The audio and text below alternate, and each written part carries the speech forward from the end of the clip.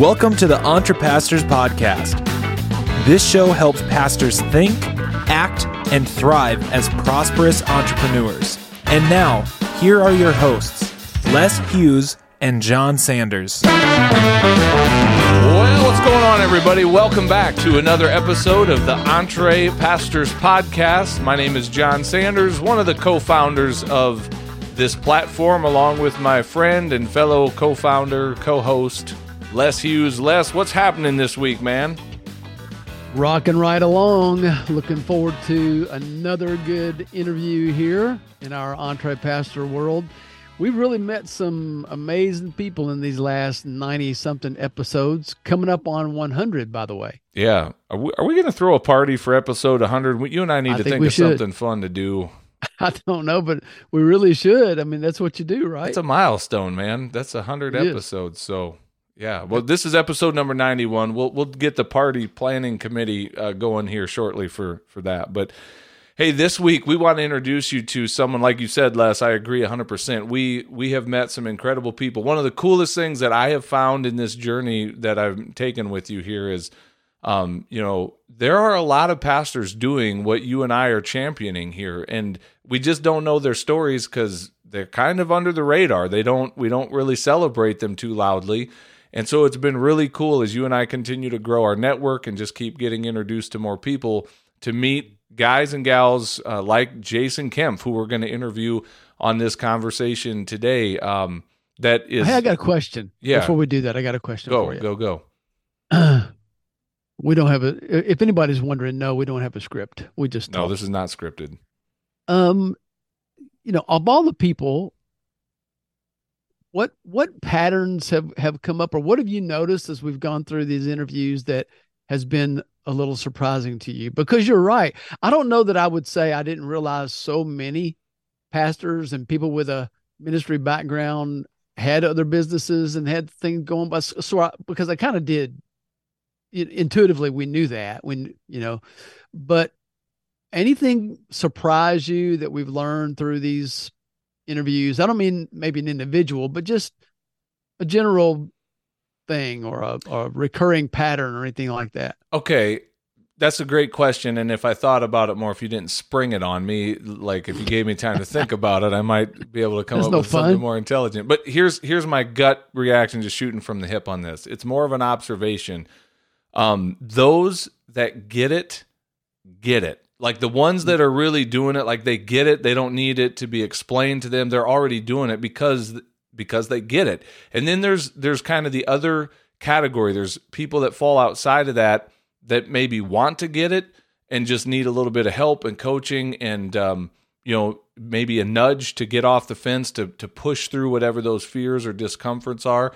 But the ones I think that we've really highlighted on the podcast as a general rule are ones that just get it. And so at some point in their journey, they push through and they did it. They did the thing. They started the thing, and they're finding that it is possible to be an EntrePastor. It is possible to lead a church and shepherd God's people and be in business. So I don't know. That's my best take on that. What say you? That's a really good answer. Well, Thanks. What I say is that that's such a good answer that now people are really wondering. I bet they do. They've got to have a script with an answer like that. He was prepared. No, I'm just that good. So that's maybe truth. we do. Hey, maybe we do. Maybe we don't. There's no script, Les. Don't now they think there is a script because you just said that. You opened the door for doubt. Maybe we do. Maybe we don't. It's so unscripted. No, there's no script. No script. So answer the question. What's your observation, or what's something that's kind of surprised you? This was your question. Man, I think that I thought that I didn't anticipate that there would be people at such a high level, like they're in the groove, and this is just a part of life and who they are, and they don't really think about, well, how much is ministry and how much is marketplace. There's just dudes that are just doing it and doing it very, very naturally. They're comfortable in their own skin. It's all a matter of calling for them. That's been really nice to see.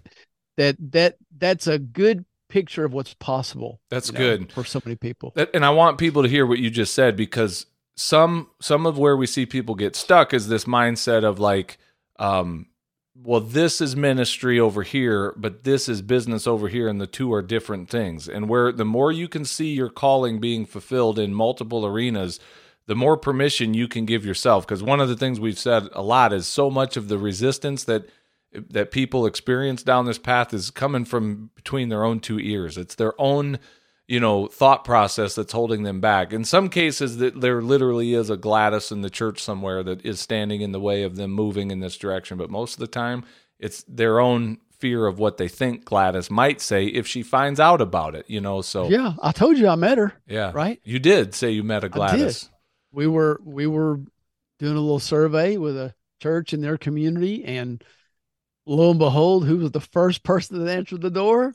Gladys. That was her name. When I made up that character on my old show, the Small Town Big Church podcast, for a while I thought about like actually doing an episode or more where I got an actor to be Gladys and I interviewed her and just had her be this crotchety old, gal or whatever, that God bless her. Like, you got to love her, but man, she creates some pain for you. But anyway, maybe we'll have Gladys on the show someday. I think so. Yeah. That'll I think be we fun. definitely need to one day. Yep. That'll be fun. I know some people I could call that would be Gladys and be happy to do it. So that could be fun. That's awesome. Anyway, can we get back to Jason Kempf, Les, now that you took us down that rabbit trail? So guys, you're getting ready to hear from one of our people. He's of our tribe. This is someone who loves serving in God's house and also loves building stuff outside of God's house in business.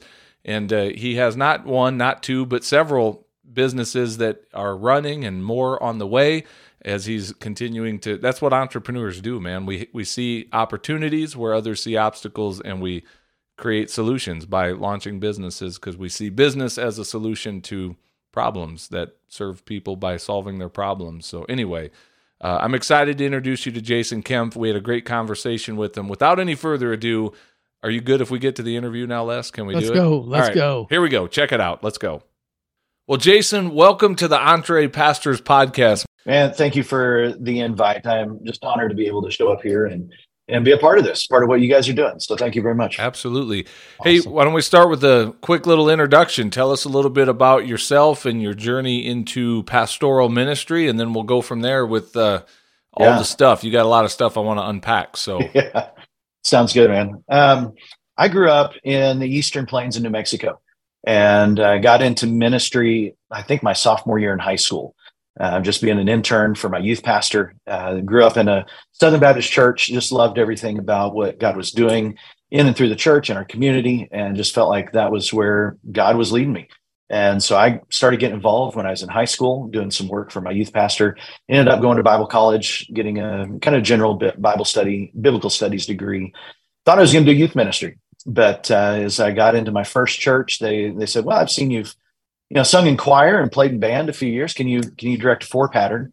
I was like, well, sure, I could do that. And they're like, well, hey, why not $50 more a week to lead the worship too? And I said, you're on.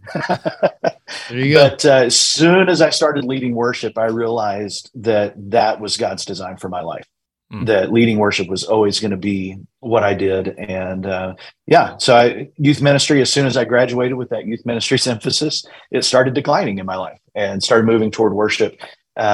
Since then, served in churches since the mid-90s in New Mexico, Texas, Colorado, and now for the last little over 10 years here in south side of Indianapolis in the Midwest. And married, I've got a whole gaggle of kiddos. We've had a couple of biological kiddos. We've adopted 3, and we're into foster care as well. And so we've got kids always. Wake up each morning wondering and counting how many we've got. So that's kind of part of our journey. But my wife is amazing on that side of things. That's her heart's calling and passion. And so we've always been involved in ministry of some sorts on church staff and, just trying to help the vulnerable and things like that. So, very cool. But the reason that you and I got connected a couple of years ago was through an entrepreneurial journey here in my life that I felt God really shifting and pushing a different direction in my life. And that's where I started reaching out to you, John. And since then, I've not only launched a nonprofit in our community, but started 2 businesses, and I've got a third on the way. That sounded like I've got another kid on the way. Well, it's kind of like that. Kind of like that. It's very similar. Yeah. Yeah, it really is. And so God has really taken me on quite the journey. I'm still at my church. I'm still doing part-time at my church. We shifted to that last year, almost a year ago in May. And so I still lead worship, still participate on our senior leadership team. We're a shared leadership model. So we don't have a senior pastor. We co-pastor as a team. And so I'm still one of that, part of that team. And actually all the pastors at our church now are some sort of co-vocational. One of the guys is moving toward retirement, so that's his co-vocation. Yeah, I was going to ask you about that real quick. When you switched to part-time, was that by design or desire, or was it by necessity because the church couldn't afford it? Or like, tell that story a little bit. Yeah, it was 100% intentional from my side of things. Now, one of the ingredients to that is I felt like I could see the writing on the wall coming, that this was right before COVID. I had no idea. But I really felt God kind of building that within me of like, hey, I want you to be able to take care of your family independent of the impact that you're making. So, if it's a nonprofit donations, whether it's church or not, have been going down for a decade across America. And so felt like, God is, I think, showing me that the writing's on the wall, and I need to find a way to be able to support my family, because it just keeps growing year after year. Yeah. And so how am I going to support my family? How am I going to continue to make the impact without being forced into a position someday that I have to go find something? And I want to be ahead of the curve, shape that for me and my family. And so it was very much a missional desire. That's one of the things that I know that you and I connected on back then was, I've heard you say it many times, the church, there's something broken. The operating system of the church is messed up, and we've got to reformulate. We've got to figure this out. And then COVID hit, and of course that uncovered everything in a huge way. And so that's the nonprofit. That's the purpose behind the nonprofit, is how do we build a bridge between the church and our culture today, and create ministry in the marketplace, in our community, that's for the community, by the community. How can we build that bridge that, people just aren't looking to the church for even the solution to their spiritual questions.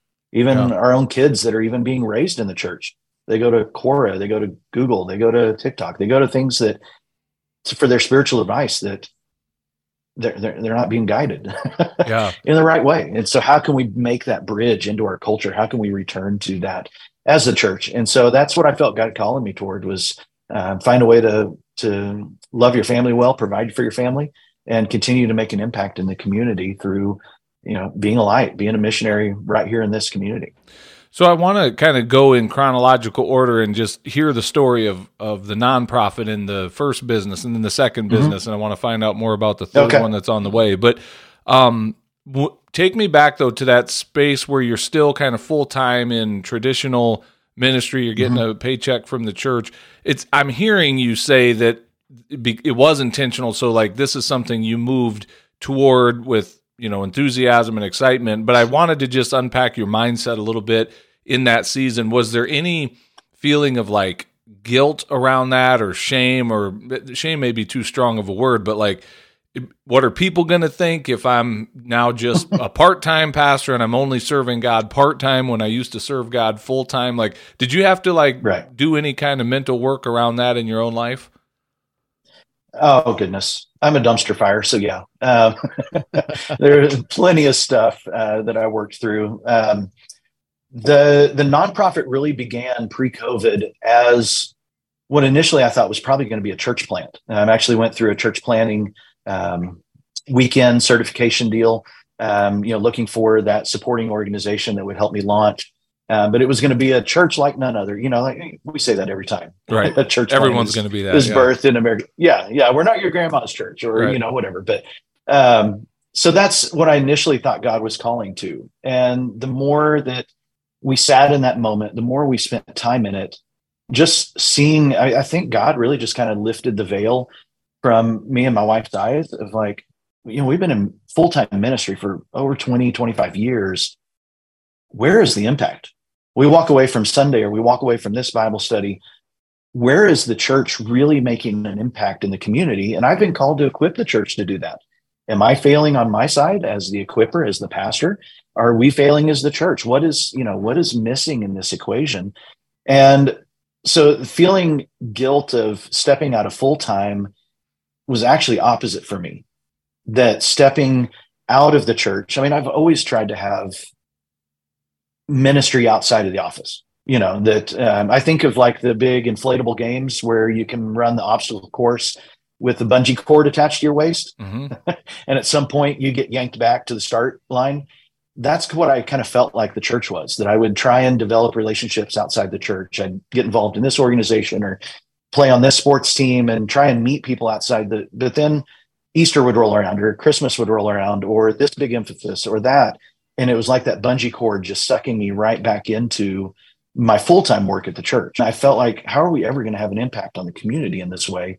And so I never really experienced that feeling of guilt, but more of empowerment of saying, I'm going to live into being more of a pastor outside of the church walls than I was inside. And that's really the feeling, even from the first moment I stepped out, I felt like, wow, this relationship has a gravitas to it that I've never felt being full-time in the church. Did you, and I'm not trying to spark any, divisiveness here when I ask this. I genuinely don't know. Like, was your church supportive of that when you started moving and like your leadership? Were they like applauding that, or was this something you had to, tiptoe around or, explain very thoroughly to everyone for fear of what people would think of what you were doing? Right.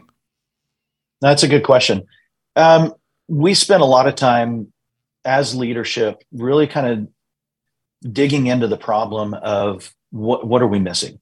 What are we missing as a church in our culture? Why are things not connecting? We have a big gap in our 20 somethings in our community, but we're a commuter community.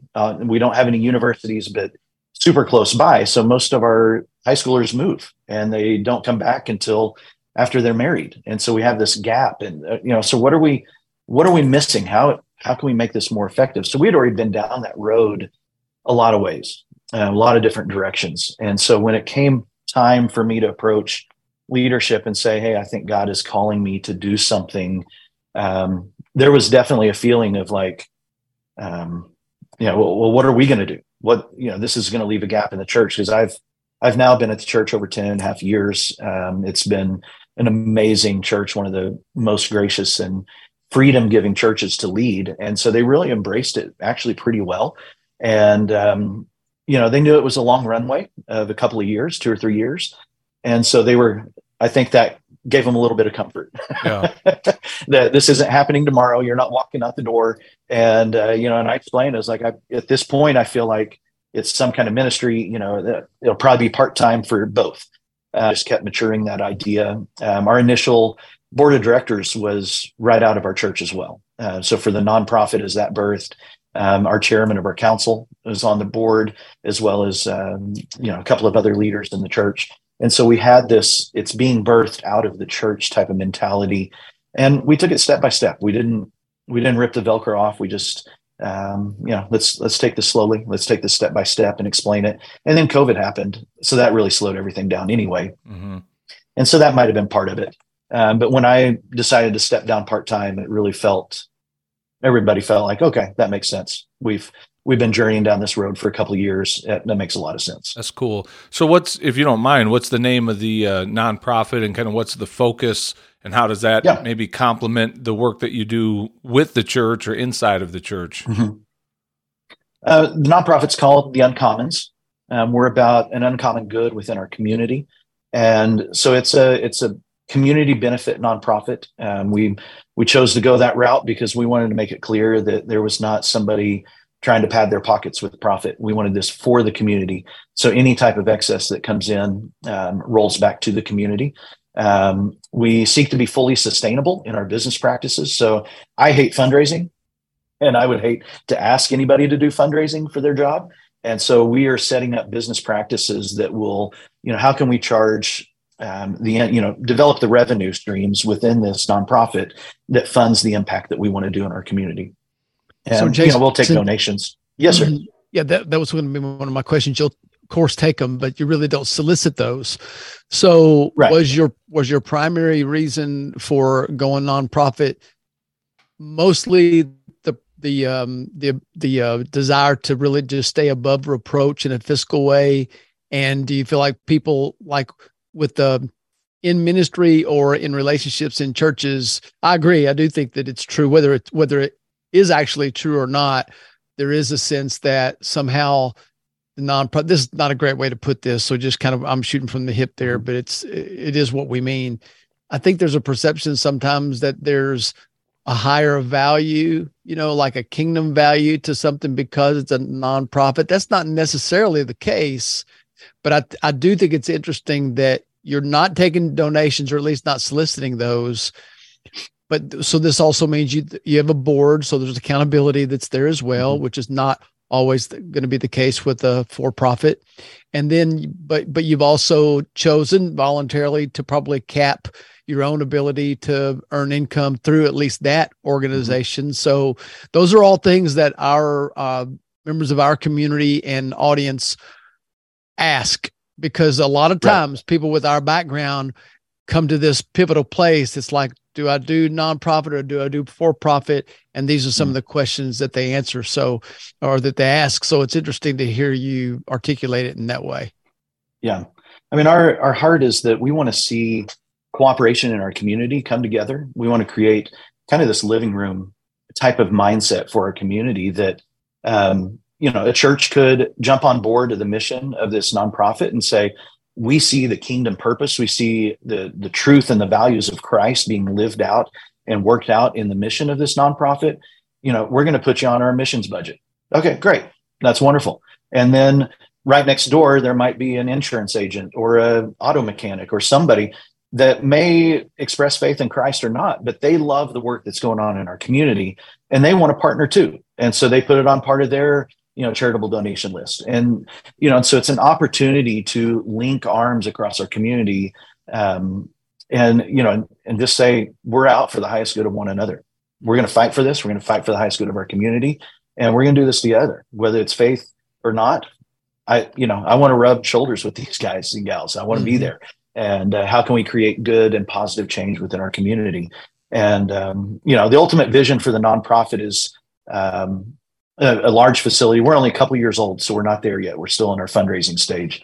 We had hoped to build around a 40,000, 50,000 square foot property that encompasses everything from a co-working and shared office space to event space to a kind of a food court-esque. We've got some places where you can go. You can go to Panera, you can go to Starbucks, right? But we don't really have a place where the community can gather informally or formally in some ways. And so how can we create a large living room type of area for our community that has access to multiple food and drink options? And maybe we can, one of the impact things we'd love to do down the road is a sensory gym for high needs kids, special needs kiddos. That's something that our family's into. And, so we're looking for those resources that we're lacking in our community. How do we partner with our community? Or if there's a resource already developed, how do we partner with them? We don't want to recreate the wheel. So how can we bring businesses, nonprofits, how can we bring our community together in this space? And, so we're looking for income and revenue ways to monetize that space, but also how can we impact our community in free, if not, very minimal cost type of avenues, and really bring that impact to our community as well. So it's a fine line. Yeah, John, why don't we do a little networking live? Okay, let's show our listeners a lot of what we do. Go ahead. That? I think I know where you're going with this, so go ahead. You know exactly where I'm going. Has he met Drew yet? I don't believe so, no. All right, Jason, you need to meet an individual named Drew Grubbs, and we'll be glad to make that introduction for you. All right. He'd be all over what you're talking about. He's doing it. He's doing it in his church in lots of ways. And y'all need to meet for sure.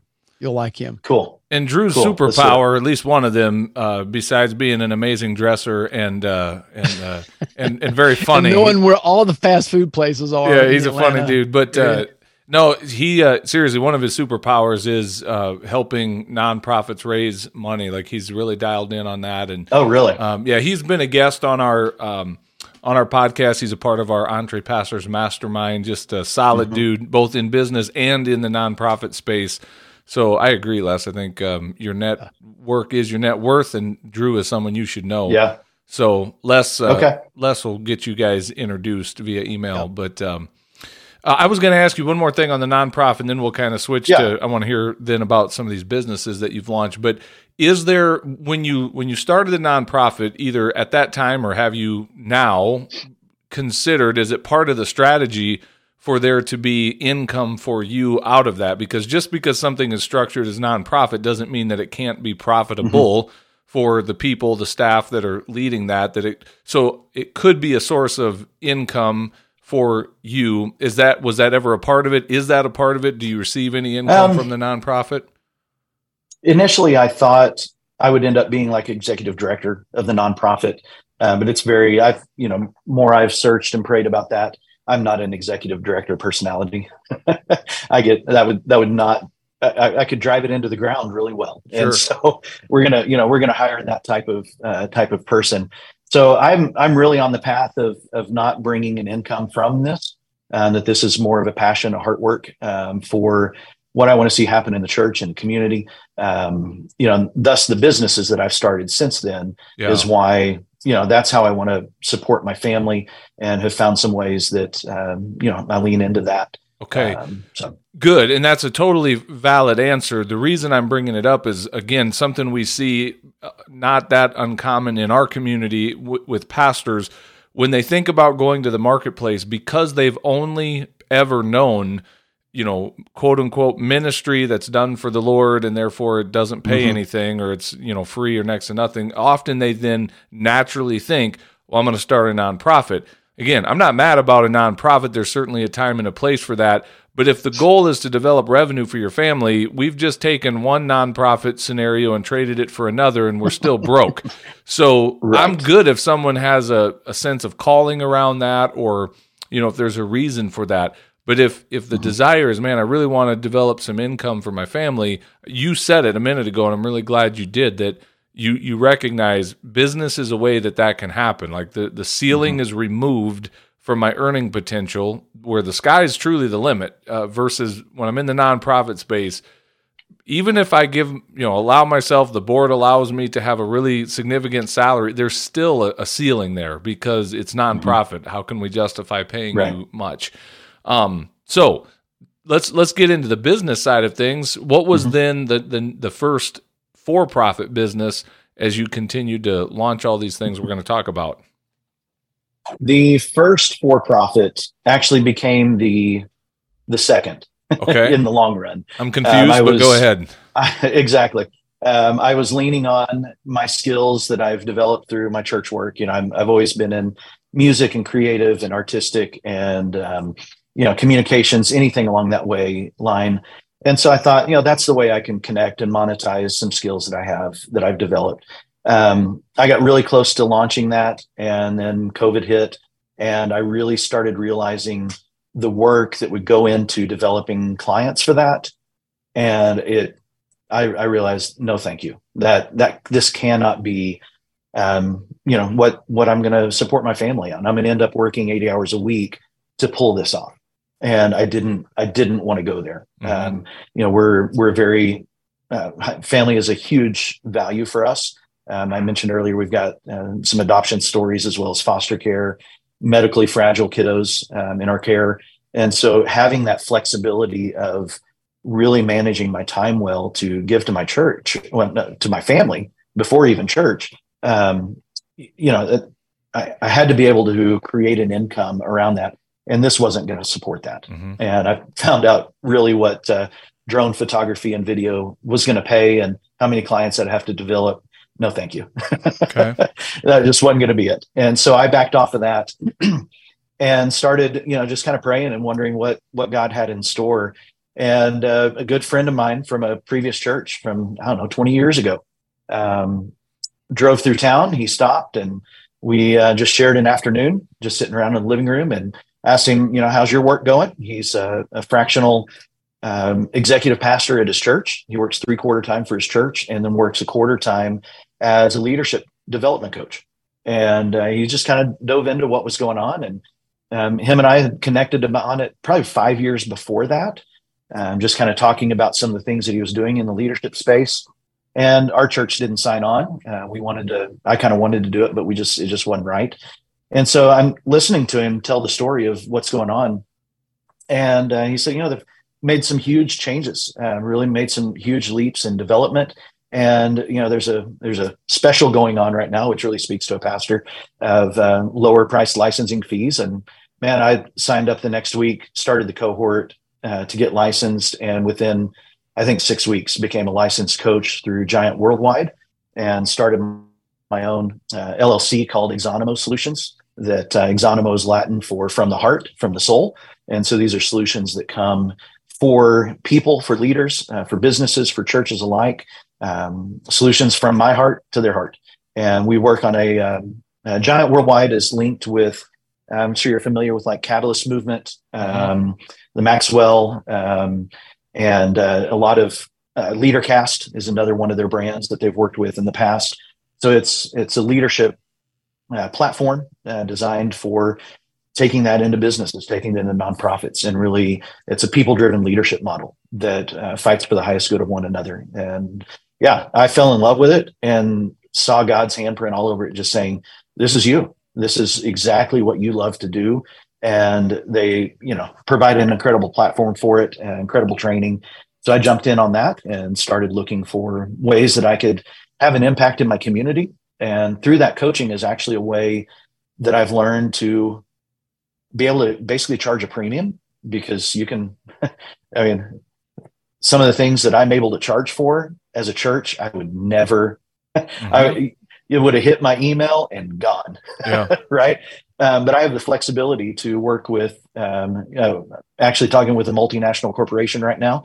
But I'm also working with solopreneurs. I stood in a guy's garage as he was doing an engine swap, and we did a coaching session while he's, pulling bolts. So I have the opportunity to price appropriately for the people I'm working with. But these tools through Giant are literally, they're basically based in biblical principles of discipleship. Yeah. And they've been framed in such a way that you can talk about them in the workplace without being preachy. It's the language of our culture. And so I've really loved diving into that and having that impact. I want to back up and ask a really basic question, because we make the case often. We see that for many pastors, certainly not all, but for many pastors, coaching is a natural fit just based on the skill set that they've honed in years in pastoral ministry.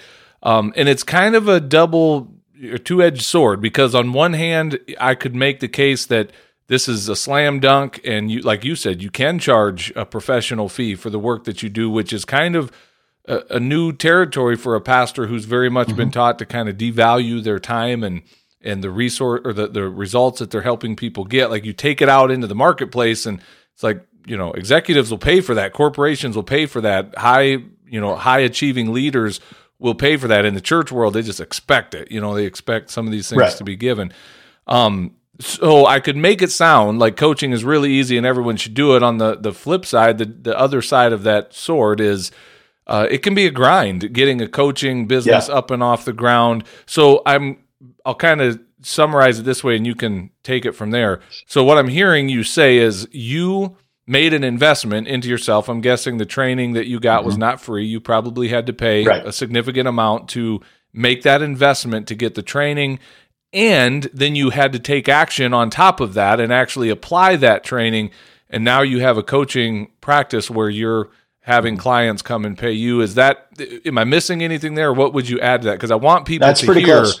I want them to hear that part of the story, because sometimes people come to us and are like, ooh, I don't know if I want to make that investment. And it's like, well, okay, well, you're going to struggle then charging for that with others. But tell your part, the story as it pertains to you.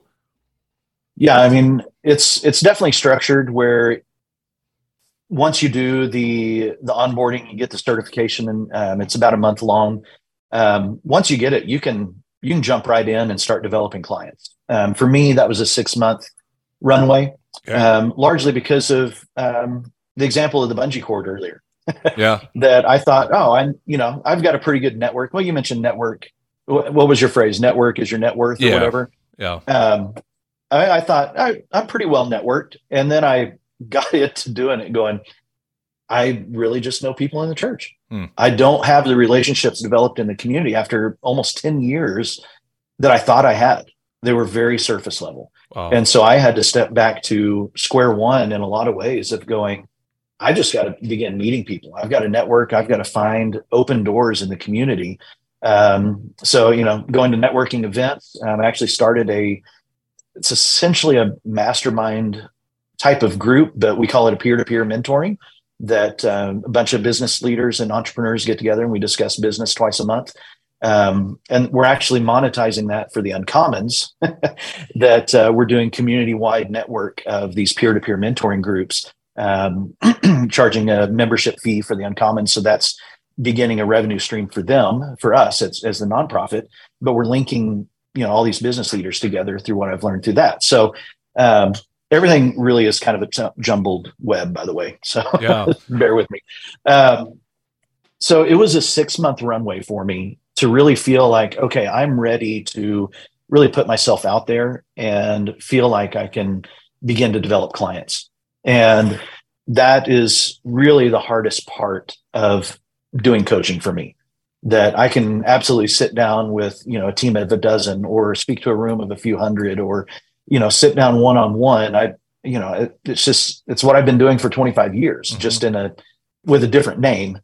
But developing those relationships to say, I can bring value to your business, of which I've always been a nonprofit.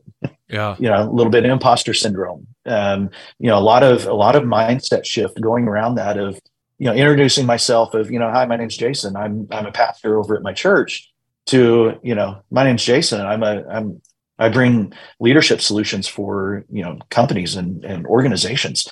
That's been a huge shift for me, that pastoring is not a title, it's a calling. And so I've really had to live into that in my own mind, not just externally, but going, I pastor in every moment, whether it's from foster care to working with a huge corporation. That's my calling. It's not my title. Yeah. And so I've had to shift my mindset huge around that. And so working into those relationships, developing those networks, giving myself away in a lot of ways, going and making that impact. That's the best way to build that coaching, business, is give yourself away. Look for those open doors. Look for the people who are hungry and humble and ready to jump in. And then you can have those conversations of, how can I serve you and your team, your organization? I'm so glad you're tapping into something, and some in our audience need to, hit the little back arrow on your podcast player and go back and listen to this again, because you said something really valuable there. Because I see this a lot with our prospective coaches or would-be coaches. All they know is the church world, and therefore they then try to think of developing a product that is simply for the church. And I know it sounds very hypocritical as a guy who's building out entre pastors that's serving the church and serving pastors. And again, I'm not saying no one, like we have a corner on the market, no one else should do it. But it's just, hey, pastor, there's a much larger world than just the church out there. And by the way, Les and I are building things that go beyond just serving pastors as well, in our own lives. Like, so go where there's a market. If you stay in the church world, there's a need there maybe, but you're also going to be up against some very real challenges. So I love you sharing that you had to be intentional when you realized just how quickly your network ran out the minute you stepped outside of the four walls of the church, that you had to go develop those relationships and be intentional about that. It's an area of frustration I have sometimes with, fledgling coaches, that the only place they know to go to have conversations is other pastors. And it's like, man, that's frustrating. So, our work is neutral, right? How we express who we are is a neutral thing in our lives. It can be used for good or bad. Yeah. And, I've had to shift from being, I'm a Christian businessman, or I'm a pastor, to I'm a person. My name's Jason, and I'm a follower of Christ, and I live that out through my work, through how I operate in the community. And, I choose to use my business expertise for good, and how I treat people and how I work with people. Yeah. And my target audience, we can target the church, We can say, I'm going to do this for the church, because churches, we've got a very specific churchese language, right? Yep. But the culture has a whole different language. And so, I'm targeting the culture. I'm targeting our world of how can I be a light for Christ in my work that calling of a pastor, calling of being a disciple maker in my community. That's what I'm trying to live out. And yeah, it's a hard shift for those of us who've been sitting in the office 40, 60 hours a week and, being driven more by school semesters and Christmas and Easter than we are fiscal years and, the rhythms of business. And it's a different world. It really is. We've got to be brave enough to step out and embrace it. Yeah. All right. So you got business number one is your coaching business. Yeah. Then how about business number two? Yeah. So business number two returned right back to that creative venture. Okay. That ended up hiring a VA for our nonprofit to handle social media, because even though I've been in that world for all these years, I just can't be in it. That is just it. It creates patterns of unhealth in my life. Yeah. And so I do not like getting sucked into the social media aspects. So to launch our nonprofit in the community, we hired a VA. I've been working with her for a number of months, just going, hey, this is how we're going to build our brand, build our presence. I've got some other businesses. So she is really helping me in a lot of ways. I've run into a lot of college grads, and this gal being one of them, who have marketing degrees and are struggling to find work post-COVID. And so here I am running into these artists, and I speak their language. I am one. I'm just as creative night owl, square peg in a round hole in this world as I can be. But I've also learned the side of business, and I've learned to talk to businesses and leaders and organizations, and I can talk both languages as connect people is what I found. And there was a market, there was a need, there was a spot in our community for a local owned social media agency. And so I'm contracting work to artists and speaking with businesses, and it was a business that I didn't want to start and do on my own, because that just went right back to that original journey of going, there's no way I can, developing 4 to 6 coaching clients is better for me than developing 40 to 60 creative clients. Yeah. And so there's a gal in my church, incredible lady, and she is looking for a change in her life. And I said, do you want to be my operations manager of a business I haven't even launched yet?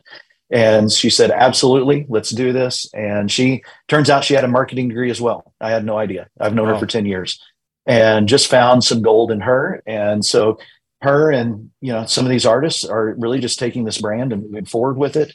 And I get to consult, give some vision, have conversations where needed. But other than that, I'm building it from the start is something that I don't have to be involved in 10, 20, 40 hours a week. Trying to build that where it's running on its own. So that one's a creative agency called Six String Creative.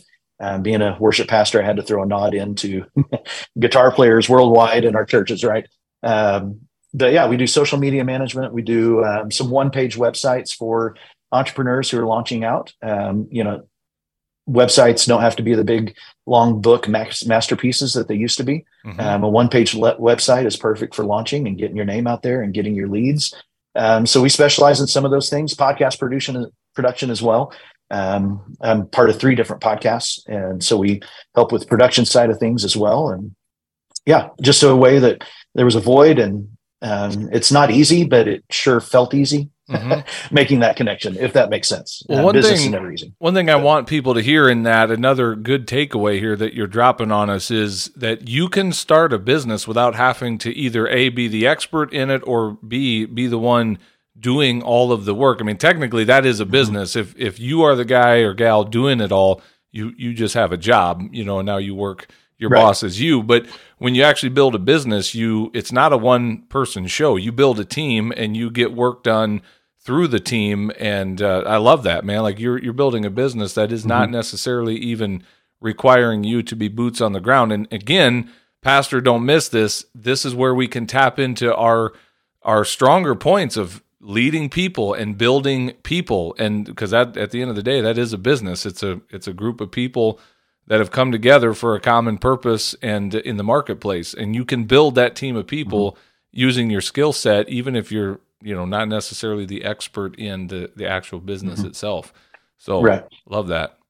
Right. And just something to throw out there that I like telling pastors as well is that between these two businesses, I've invested $850 of my own money.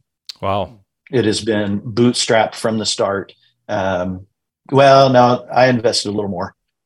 Forgot about those first 6 months of licensing, which wasn't, so still under $2,000 total, getting into two different businesses. And so you don't have to have this huge nest egg to be able to start some businesses out there. But realize that starting business is slow. We hear all these stories and read books of people who found success, and their 7-year success story feels like 7 months. And that's not how it works. That you've really got to be patient. You've got to grind. You've got to choose to show up. It's just like being a pastor, that on Monday morning, when that one person in the church comes into your office and lays it on you, and they are wrong as the day is long, you can't fight back at them because, we're pastors. We're too nice, right? We're not supposed to, or whatever. Starting a business will chew you up and spit you out just as quick or quicker, and every week. And so it's a slow, arduous process. And it doesn't, overnight success is great, but taking the slow route is probably long run, in my opinion. That you're setting up a foundation for growth and stability in the long run, rather than that just crazy success that you don't know how to keep up with. And honestly, I don't know that I personally believe the story of overnight success. I mean, I think it's a very rare thing, if it really is a thing. Like, often what we think is an overnight success is we're just now starting to see the fruit of what someone has been pouring into for a long time.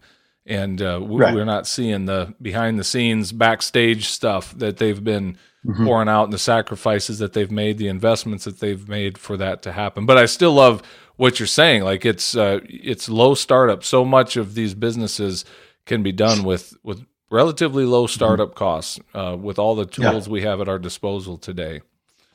Yeah, there's some creative ways to fund it that it can be done. Yeah. Well, you mentioned a third business, and I want to get that in before we run out of time here. So, and I'm not exhausted. Some people are probably overwhelmed at this point, going, another one? But tell me about it, man. What's on your mind? What are you dreaming about? Well, in conjunction with the nonprofit. So this is where the web kind of keeps coming full circle.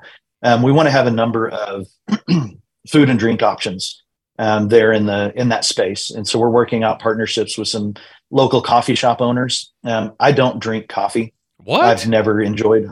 I've never enjoyed hot drinks. My wife sees a mug in my hand and she's like, "Oh, how long you been sick?"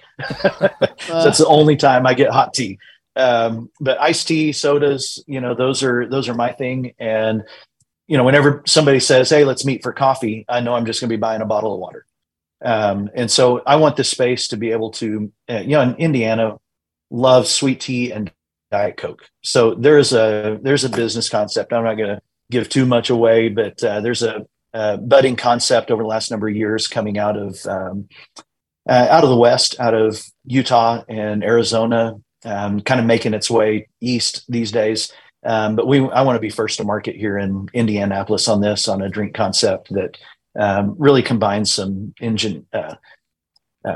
really some weird recipes around gourmet sodas, gourmet teas, and not your typical boba teas that you see around. These are a little different. Fascinating. And so so that's something I've got in the works. As a musician, I've already got it. It's in a creative. I've already got it branded. I'm ready to launch. I just need God to give the green light. And this one will require financing and funding available. But Groove House Sodas and Teas is the move toward that.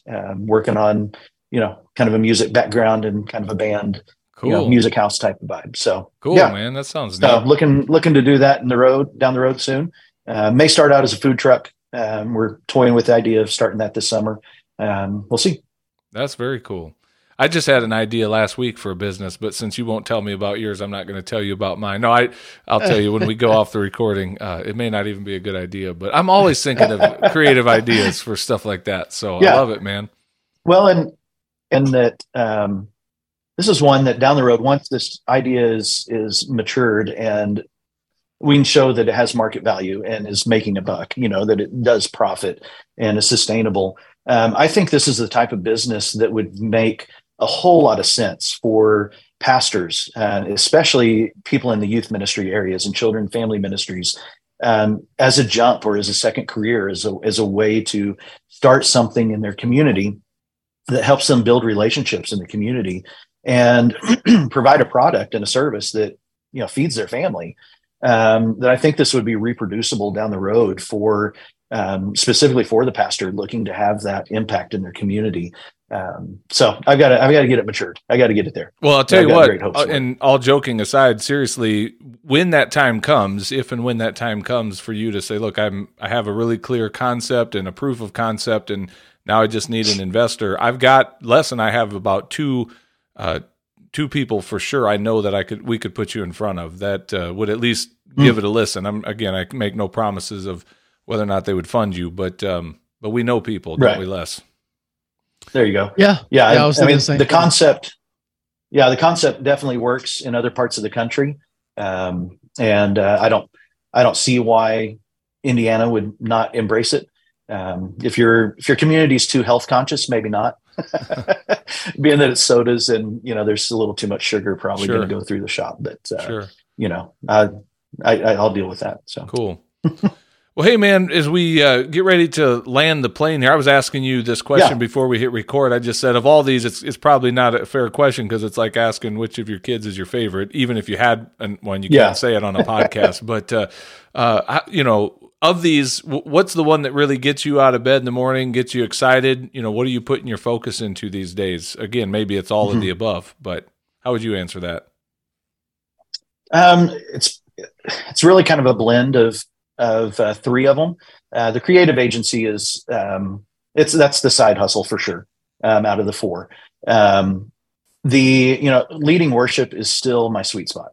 That is my unconscious competence that I just absolutely love it, and I can do it with my eyes closed, go to sleep, and still lead worship. I don't know, but I absolutely love it, and it fuels me to no end. And so I will always be doing that. I will always be being a part of that. The coaching absolutely fuels me. The more that I get into it, the more I feel like I am having conversations with people in the community that are not connected to church in the same way that Jesus had conversation at the well with the Samaritan woman, that I feel like I'm having those types of conversations. And so I crave those, I desire those.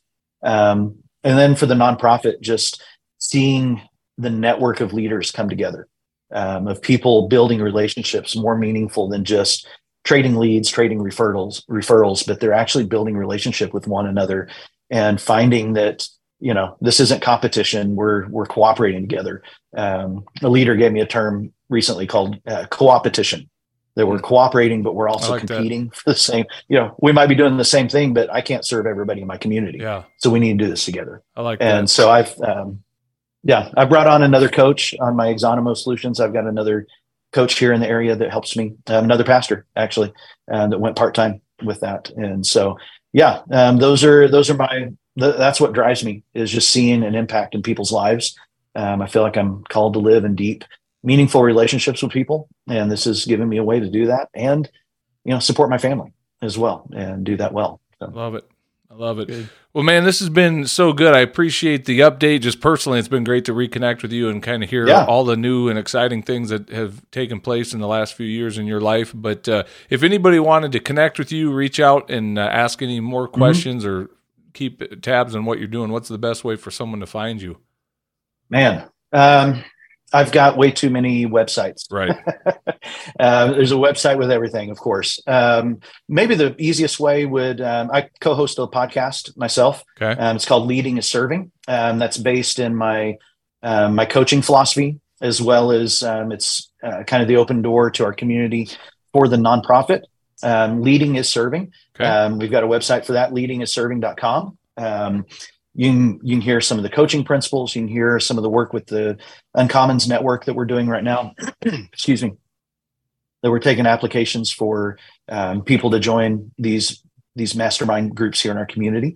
But you can find my contact information through that, or you can just go to my coaching website at exanimosolutions.com, cool. EXANIMO solutions.com. So fabulous. We'll put. Would love to hear from anybody. I'm so happy to just talk forever. Yeah, man. We'll put the links to that in our show notes. And again, truly grateful for your time coming on and investing into our audience. I know you've shared some really good stuff here. So thank you, my friend, and all the best as you continue to build all of this stuff. Praise God. Thank you. And prayers and hope for you guys too, through Entre Pastors and all that you're doing to impact our pastors in the nation. Man, y'all keep at it. Love it. Well, there you go. Good stuff from Jason Kempf. We're getting ready to shut this week's episode down. Les, before we sign off, we want to make sure that we invite people to join us for our upcoming challenge. We're excited to have another one here coming up around the corner. So where do people go to get signed up for 4 days to a profitable business idea? That's the title of the challenge. In this 4-day time frame, we're going to be helping you really explore what is the best idea for you. We don't have a one-size-fits-all. It's what's a good idea for you to launch a business if you're in that place of kind of struggling to know what would be a good business for me to start out in the marketplace. So where do people go to get signed up for this, Les? entrepastors.com and /4-day challenge. The numeral 4, don't spell it out, just the number 4, 4-day challenge, no spaces, and that'll get everything they need to know, John. And if you're, just like John just said, if you got 2 or 3 or more ideas and you're like, man, I wouldn't even know where to start, or maybe you don't have an idea at all, but you would like the results that we talk about, this is a great place to start. entrepastors.com /4-day challenge, and we'll get the results. Yeah, in the 4 days together, we basically go over 4 modules. The first one deals with mindset. We really deal with some of the thinking around what it takes to overcome some of those limiting beliefs that stand in the way of us taking this Entre Pastor journey. On day 2, we do some assessment work. We help you assess kind of how God has wired you. And on day 3, we talk about several different pathways. We introduce you to some broad pathways you could consider and really encourage you to choose one as we get going. And then the 4th day is strategy. Like, what are some strategic steps you can take moving forward now that you've done some of that other work? So really a robust 4 days together that will bring you to some, hopefully, clarity. That's the goal that we're hoping to get for you in this 4-day challenge, and hope to see a bunch of you there. So Les, as always, man, it's a pleasure hanging out with you in the studio. Thanks for your time, and all the best this week, man. Have a great week. All right, John. See you soon. God bless everybody. We will see you next week. Take care.